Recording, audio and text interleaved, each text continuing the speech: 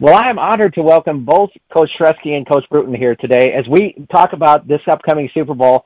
First of all, before we kind of look at the Super Bowl game itself, how exciting has this season been for the both of you? What are your thoughts on the NFL season of this past? I think it's been a really interesting season. I think obviously as a Bears fan, it wasn't it wasn't necessarily the wins and losses results we were looking for, but what an exciting season. I think I saw one of the media people saying if you're not the Super Bowl champs, the next best season is to end up with the first pick. So as a Bears fan, I'm ecstatic. I think the future is bright. But I think the NFL season, it was. I think the two best teams are probably at the end, which is always cool to see. And I think it was good. We watch a lot of football on Sundays, and I thought it was just, as always, a really good season. Yeah, I love one of the things I think you're seeing is kind of a change in guard too, especially at the quarterback position. Obviously Brady retiring. You're seeing a guy like Rodgers kind of dwindling, but these young quarterbacks that we're seeing in the Super Bowl, and obviously several others like Josh Allen and those guys. Like, there's a new regime. There's new players, new teams that are really stepping up kind of to be the premier teams in the league, and so it's fun for new fan bases because I'm sure kind of people are getting sick of seeing the same groups. So it's fun to watch. We'll start with Coach Tresky on this one. I look at and think it's the surprises in the season that are always kind of unique to me. And I think like Jacksonville, last year they looked kind of like a mess, and now they make the playoffs. What were some surprises for you personally this season? Honestly, to me, I think what you're sharing speaks to the parity of the NFL. Like the gap in talent right now between the teams that we're going to watch on Sunday versus the teams that struggled the most this year is so minimal. Players are coming in so much more NFL ready than they have been in the past. You see the same thing even in college. Players are getting developed at a higher rate, and so small changes in structure, or small changes in coaching or scheme, or one addition on each side of the ball can make a major difference on what you see on Sunday. So it makes it a lot more entertaining as a fan. I mean, because the gaps are so small. You have teams like the Bears or the Lions that a year ago were really struggling. Now you're looking at saying, man, like you have to play your A game to be able to beat a team like that. Yeah, I think the biggest thing for me is probably just that some of the teams that disappointed. You look at I don't know what the odds would have been before the season, but I think the Rams and the Packers were the two favorites in the NFC to win the NFC or be the Super Bowl representative, and they were two of the probably top 4 or 5 teams to win the Super Bowl. Neither of them making the playoffs was a pretty huge shock. So I think just a couple of the teams that disappointed. I think the other thing that's really interesting is I think you're seeing the teams that have the best quarterbacks are having to pay their quarterbacks such an absorptive amount of money now that it really puts the rest of your roster in a tough position. The best position you can be in right now is to have a rookie quarterback or a quarterback on a rookie contract, and you get that 3 to 4 year window where you're paying a guy, maybe 30 or 40 million less than everybody else's position. So I think you look at Rodgers making 50 million and Stafford making 40 million or whatever it was, and just some of those teams that struggled that you kind of expected to be there again, and it's just really interesting, kind of that dynamic with the salary cap. Now, I'd like to ask the both of you just about this. Damar Hamlin and the situation that he had got to be terrifying as a player and coach out there. And I'm just wondering, we'll start with Coach Bruton. As a coach, when you enter into games, I know you can't focus on that during the game, but how do you even get a team to stay focused after an incident like that happens to a player on your team, do you think? Yeah, it's tough. We've had never anything to that degree, but it's hard. We had situations this year where our quarterback went down a couple times, and that's tough, just rallying the group after like an injury like that. You see injuries where a guy goes down and it's serious pretty quickly. And you see, their response sometimes on the sidelines, and you can tell when guys know when they, maybe tore an ACL or, it's those serious type injuries that are going to maybe end their season. And you see how emotional they are on the sidelines, and how, the rest of the team kind of responds to that and reacts to that. And it's really difficult. I think really difficult to get your team back. My first year ever in coaching, I was a GA at Wisconsin Platteville, and our last game of the season, we had a safety that got taken off by ambulance for the middle of the game, and it was kind of a similar type situation. It wasn't quite the extent of Damar Hamlin, but it was one of those where you didn't know, and it was about 10 minutes to go in the game, and you coached the last 10 minutes not knowing if Ryan was okay, and that was a really eye-opening experience. In that situation, our guys really rallied around the fact that they wanted to finish the game, close the game, like kind of in honor of Ryan. But it's hard. I think the human element of seeing your friend, seeing your buddy, seeing your teammate down is really hard to overcome. And I think it's kind of situation by situation, but it really humanizes what our job is. We're coaches, but we're also mentors and father figures to these guys, and a lot of it's just supporting them where they're at. Oh yeah. I mean, when you think about the nature of our season, like we end up seeing our players more than we see our family at times, and so your players become like your sons, man. They're like your adopted sons, and you see them and all the work that they put in, and all the sacrifice, and all the things, even just to get to our school. You look at a school like Collins, you look at a school like myself, and we have guys that literally uproot their entire lives, from across the country to be a part of what we're trying to build here. And when something like that happens, your heart just breaks for those guys.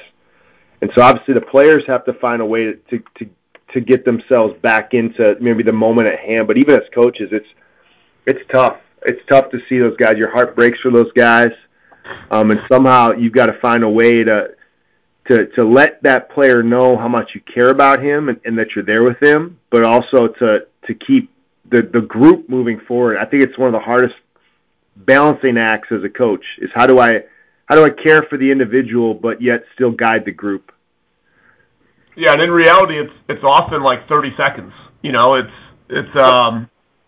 Damar Hamlin situation was so unique because the CPR, and obviously they canceled the game, but I mean usually a guy's off the field, they get him off the field to our sidelines, and 30 seconds later you're making your next call, and it's hard. It takes some time to regroup, just yourself to kind of regroup, just as a coach, obviously one of your key players going out, it changes how you're calling the game and things like that, but just emotionally it affects you, but also how it affects everyone around you. I remember in 2021, we were playing Aurora in the conference, pretty much the conference championship game, and we started the series and didn't know if Tez was going to be in the game or not, our starting quarterback. And Lane was in the huddle with us. Tez said he was, thought he was going to come back, and all of a sudden it was like, okay, we got to go, and everyone's kind of looking at you, and you just got to go, and it's hard. Probably in that situation, in a one-score game, we wasted the first series of the fourth quarter because we didn't have a plan, because we didn't, you're so unsure what's going to happen. But it happens so fast as a coach, it's really hard to prepare for. Well, let's look ahead to these two teams here in the Super Bowl, and I'm curious. Is it a surprise to you, Coach Bruton, that the two teams that had the first week off in the playoffs are the ones in the Super Bowl? Not really. I kind of thought from the start that Philly was the clear best team in the NFC. I think they've been kind of the best team in the league the whole year. If you look at just kind of how dominant they've been and how good they are on both sides of the line of scrimmage. Obviously, the injury to Purdy and that whole situation in the championship game, made that game probably a little more of a blowout than we were expecting, but Philly, I don't think was a surprise at all. Kansas City, I think there was a couple different ways the AFC could have gone, but it didn't shock me, obviously. I think having the week off is a huge advantage, and just having to win 2 games instead of 3 is a monster advantage when you're playing those type of teams. And so I'm not surprised at all, and I think they're probably the 2 best teams.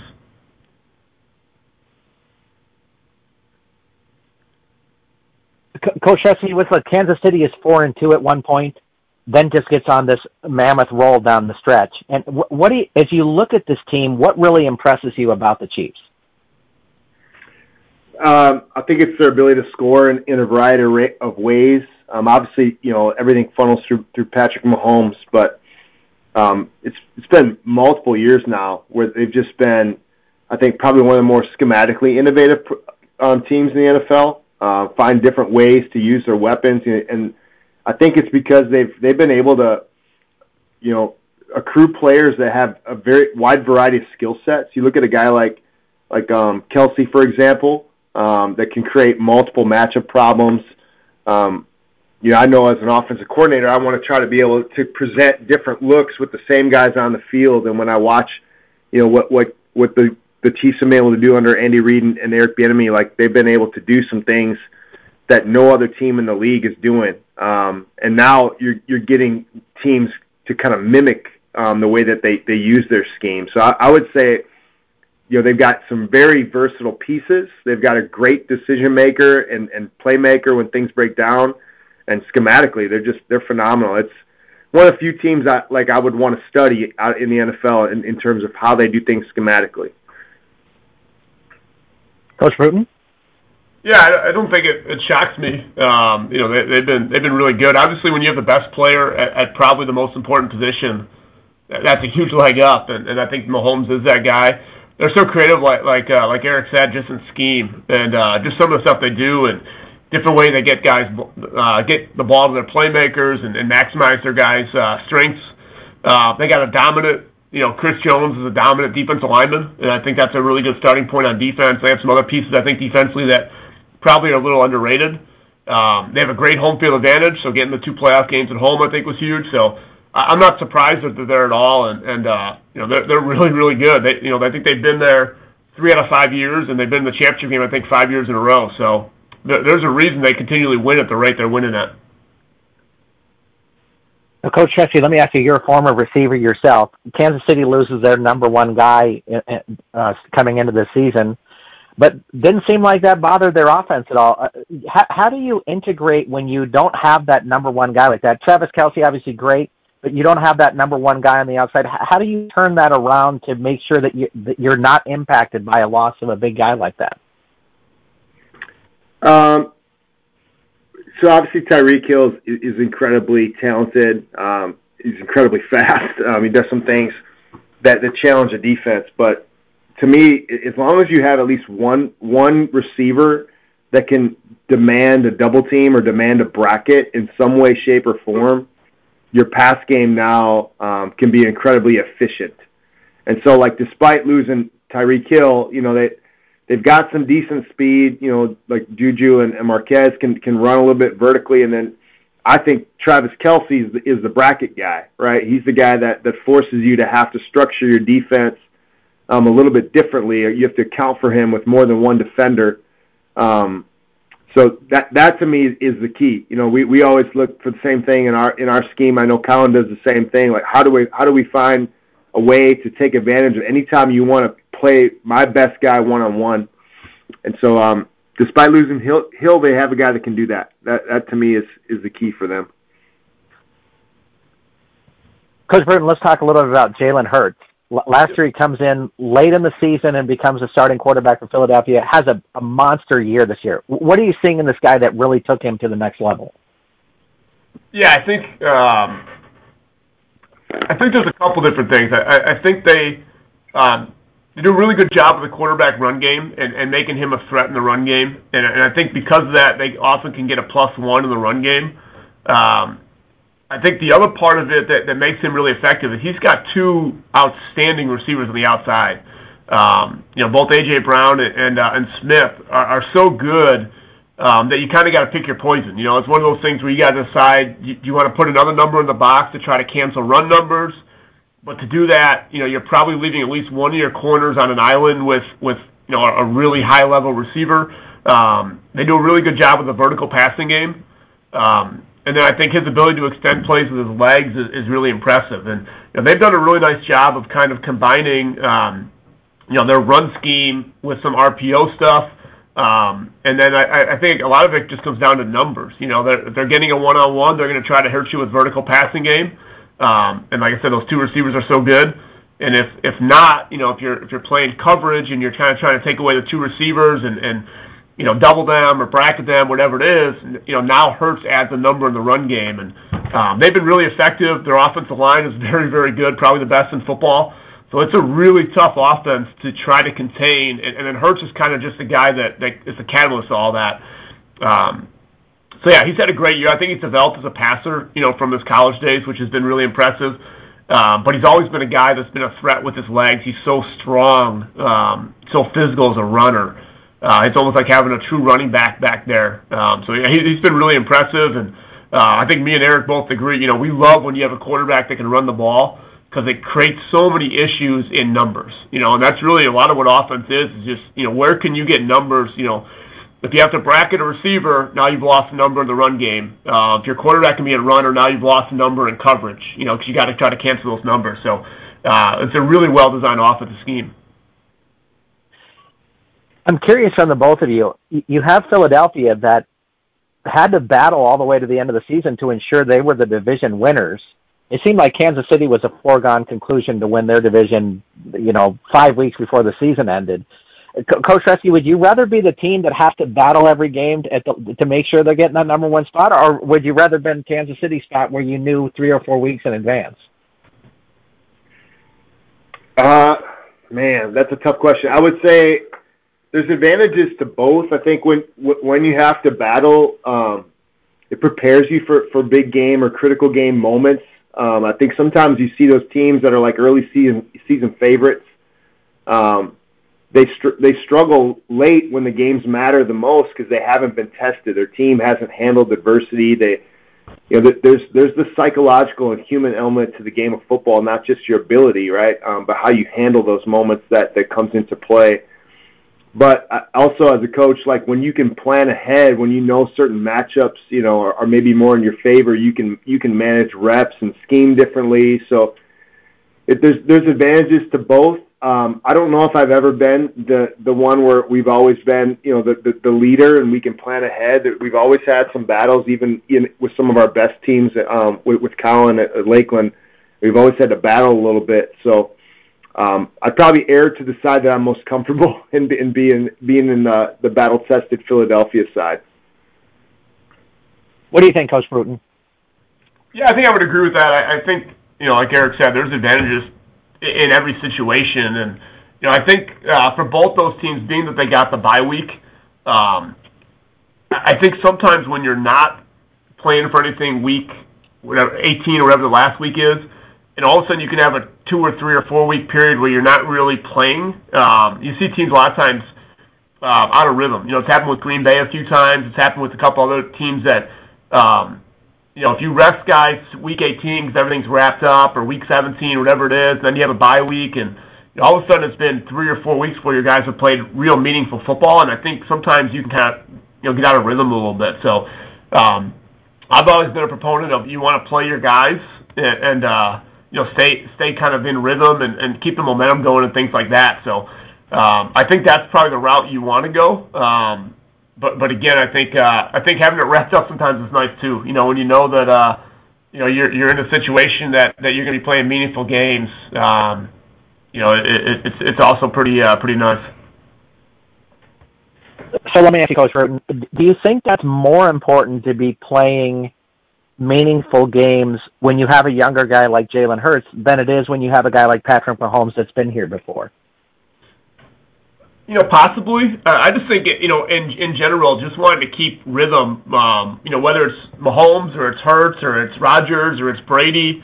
I know the New England teams would always play, with Brady. They were the 1 seed for so many years, but they would always play that last week, and at least for a half. And Brady wanted to stay, in rhythm with his receivers and in rhythm with the offense. And so I don't know if it makes a huge difference, whether it's a guy that has a lot of playoff experience or not. I just think it's so important to stay in rhythm and keep that positive momentum going. And to me, that's more valuable than maybe an extra week of rest or. Obviously there's always injury risk and you're rolling the dice a little bit, but at the same time, again, I think when you know you have the bye week, I would rather keep our guys in rhythm and keep playing. Well, I'm going to ask both of you this question, but we'll start here with Coach Reske.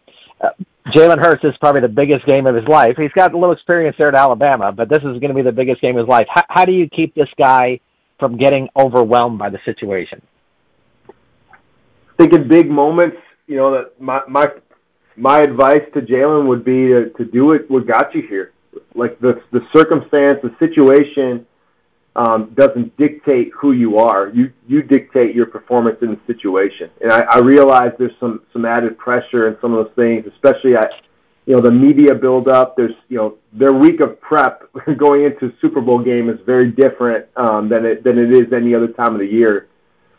But when you get to game time, you're still at the heart of it, at the core of what you're doing. You're still playing the game that you love. You're still doing what's gotten you to this point. Nothing's different. The field dimensions don't change, right? Your scheme's not really going to change drastically. All the things that he's done to prepare him to get to that moment are going to be what's going to ultimately lead to his success. So I would always try to bring him back to who he is and what got him there.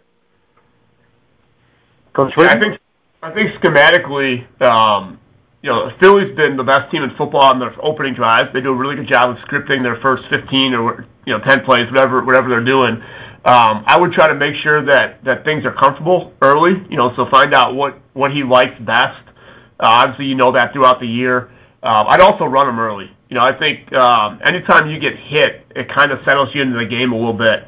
And you hear quarterbacks say that a lot, or players that once they kind of get that first contact, the jitters go away. So I'd look to run them early, let them get settled in that way, and then just try to really, really be conscious of making sure that whatever we're scripting that first drive is stuff that he's most comfortable with. So I think it's going to be some of the quick RPO throws. He's probably going to be getting him on the edge with his feet a little bit with some of the boot action or sprint action. And then, like I said, so I would certainly quarterback run game and try to calm him down that way. Well, let's turn to the part that's the most dear to the two of you, the coaching staff. So, Coach Bruton, let's first of all begin. Your thoughts on the Philadelphia Eagles head coach and the job the coaching staff has done there with this club. Yeah, I think it looks like he kind of embodies that city, Sirianni. He's a little cocky, a little arrogant. He's got a toughness to him, a brashness to him that I think kind of fits Philadelphia, and it kind of fits that team. I think he's done a really good job. I think they have a really, really good roster. So I think that's part of it. I think they probably have the best roster in football. And as I said earlier, I think Hurts is making about $1 million a year as a second-round rookie. So that certainly helps. But I think he's done a really good job of kind of playing to their strengths. But I think they're going to be a really confident group coming into the game, and I think a lot of that just feeds off of him and kind of his confidence and the way he acts and things like that. So I think he's done a really good job. I think he's probably a little bit underrated, honestly, the job he's done. And you see the way they've changed their offensive scheme to fit what Jalen Hurts does and kind of fit their personnel. I think is really, really smart. So, I think he's really good. And I don't think if Philly gets beat on Sunday, I don't think it's going to be coaching that gets them beat. Coach Trusty, your thoughts on Coach Sirianni? I really don't have much more to add to what he said about the Eagles staff. I think they do a phenomenal job. I think, from the Chiefs' perspective, I would say I'm equally as impressed. Colin spoke before, how they've had a sustained success. One of the things that always fascinates me as a coach is it's one thing to be a good program or become a good program. It's another thing to sustain it. And I think that's one of the hardest things to do in sport is to get sustained success because it requires systems and it requires the ability to manage personalities, manage rosters and finances. There's a lot of things that go into it. And then also be willing to be cutting edge, do different things. And that's a credit to, not only Andy Reid as the head coach, but his coordinators do a phenomenal job of staying current. Because you better believe, the success they've had offensively, they're one of the first teams that are going to be studied, across the league, or what are they doing and how are they doing it. So you've got to be willing to do things in a different way, in a new way, without maybe losing the heart of your identity. So, I admire both staffs. I would say I would obviously admire the Chiefs just for how long they've been able to do it. Coach Bruton, your thoughts on Andy Reid? Yeah, I think as Eric mentioned earlier, schematically they're outstanding. They're innovative. They're they do a ton of different stuff with like the shovel passes down at the goal line that just become extension of the run game. But they do it creative different ways, and they've done it with a ton of different guys. You see like the way they've plugged in different running backs, for instance, this year, and it doesn't really change what they do. They plugged in different receivers, and they move Kelsey around. So I think schematically they're very good. I think Reed's been doing it for a long time, and is probably one of the best to ever do it. I think he's probably a guy that honestly is underrated. Didn't win a Super Bowl with Philly, but I think they made it to one. They were in the championship game 4 or 5 times. He's won one with the Chiefs. I think they lost one. I mean, he's just constantly produced success, which is really hard to do. The one area I think Andy Reid, you'll see time management, he's not very good. And that's something that drives me crazy, the time management aspect of it. But one of the things I think on Sunday you'll see, and it's happened quite a bit with him, is in big games, their time management has been really poor. End of the first half in the AFC Championship game, they had the ball like 2:30 to go. Should have had the last possession of the half. They throw 3 incomplete passes in a row, and they punt back, before even the 2-minute warning back to Cincinnati. Cincinnati goes down and gets a field goal and kind of flipped that game. I think it was 13-3, and it went to 13-6. He's had a couple of those, every year kind of in the playoffs. So that's the one thing I'd watch out for with Andy Reid, is that time management-wise, they can be poor. Now, I want to ask you, Coach Tressi, going back to your point about consistency. Now, you were in a very successful program in Lakeland and were the guy who was leading a high-powered offense and wound up becoming head coach. And Andy Reid has had great coordinators over the years. Some have moved on to become head coaches out there in the NFL. How do you think that you're able to keep that type of consistency when you are losing coordinators and guys that are pivotal to your club? It's really difficult. I think you have to have a plan to develop your coordinators and develop not just your coordinators but position coaches. I look at, I've got Colin on the call. I look at how Colin's been able to help develop some of the guys that weren't coordinators, like a guy like Mitch Shepard or a guy like Joey Lato now, who's the D coordinator at Lakeland. Those guys were at one time, GAs for us, but Colin always made sure to help develop them and put them in positions to grow. So, if I left or if somebody else left within the staff, they were ready. One of your biggest jobs as a head coach is to make sure that you're preparing and getting your support staff, not just your coordinators, but everybody on your staff, into a position where they can take their next level. And I think when you do that, you're able to reload a little bit easier. It's never easy losing good people, but if you're developing your entire group, you'll have guys that are ready to embrace more responsibility. Let's talk about the game. Coach Bruton, what's a matchup in this contest that you're really going to be watching?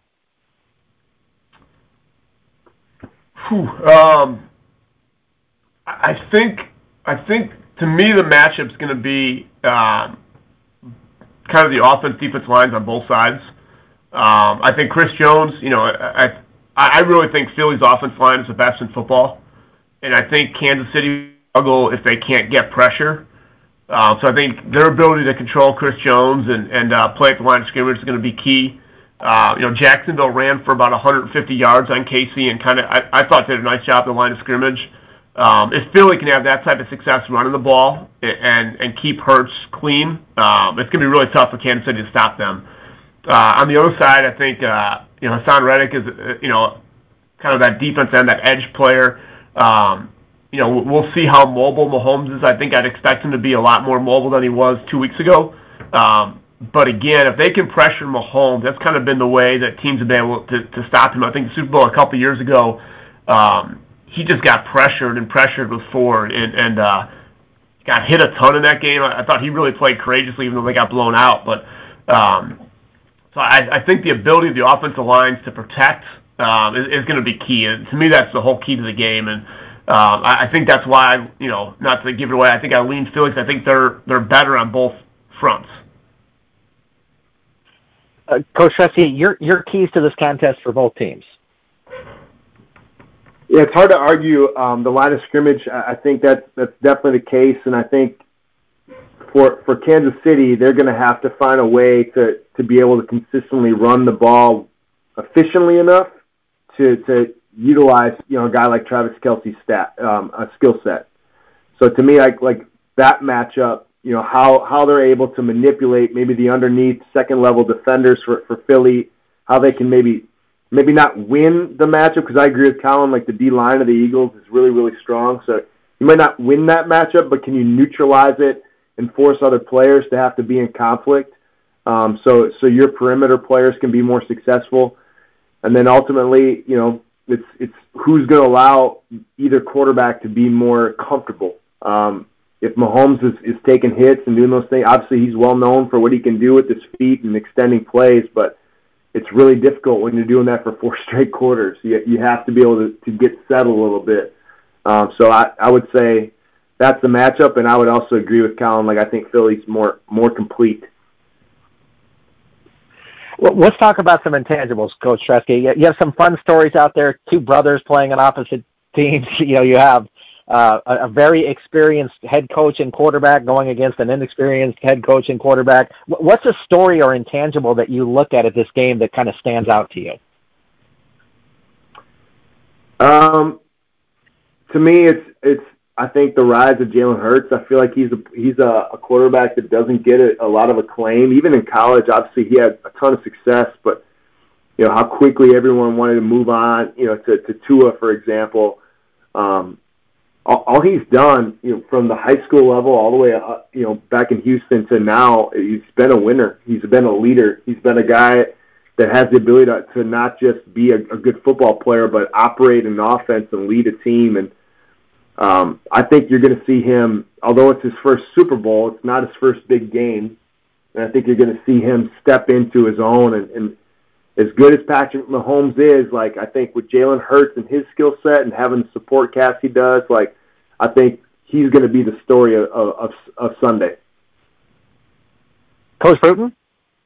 Yeah, the intangible stuff, all the storylines, I think with 2 weeks of media hype, you try to find all these different angles. The Kelsey brothers, it's Andy Reid, going back to play against Philly, and when you get down to it, none of that stuff really matters. It's all just kind of stuff to fill the week, and once the game starts, it's just about execution and kind of what team obviously plays better, coaches better, and things like that. So I don't know that intangible wise, it's going to be. It's not like these guys need any extra motivation or anything like that to get ready to play in this type of game. So obviously in big games, you always talk turnovers and special teams and all that stuff, but I really think that I think this Philly team is really, really good and really underrated. And I think the Philly, to me, the story afterwards is going to be how good that Philly defense is. And I think it's a unit that's been underrated a little bit all year. But I really could see this Philly defensive line causing a ton of problems for Kansas City and them not being able to run the ball. And I think their defensive backs are really good. I think that may end up being the storyline when it's done. Well, on that note, how about if we have you guys tell us who you think is going to win the game? So we'll start with Coach Bruton. Who wins and why? Yeah, I think Philadelphia. I got it 34-24. I just think they're better up front. I think they're the more complete team. I think, like I said, I think you're going to see the Philly defensive line have some success. They're going to get after the quarterback. They're going to sack Mahomes. I think Kansas City's really going to struggle to run the ball. And I think Philadelphia is going to be able to run the ball well, and it's going to open up some opportunities. So I think you'll see Devontae Smith vertical a couple times. I think he'll make a couple big plays. I think he's a guy that is kind of a sneaky MVP pick in this game, if it's not Hurts. But I just think they're going to do enough. I think Philly gets up early, forces KC to be a little bit more one-dimensional, and I think it finishes 34-24. Coach Tresky? I would lean towards Philly. I think it might be a little bit closer than that, but I'm going to say Philly 28, and I'm going to say KC 24. I think it'll be a close game, but I'm going to say Philly with the line of scrimmage advantage. Okay, let me give you each one bonus question. Okay, so halftime show, scale of 1 to 10. What are we thinking, Coach Tresky? I don't even know who's in the halftime show. I have no idea. That's where I'm at, too. That's where I'm at, too. Coach Bruton. I'm pretty sure it's Rihanna. I'm gonna go 6.5 in the halftime show with Rihanna. I know there's some people have We were with a few Lakeland alum down in Houston last weekend, and there were some young ladies talking about getting Rihanna T-shirts because they were celebrating Rihanna more than the Eagles or the Chiefs. So I'm sure there'll be some people tuning in for the halftime show and not much of the game, and I hope they really enjoy themselves. Fantastic. Coach Tresky, Coach Bruton, thanks for joining me.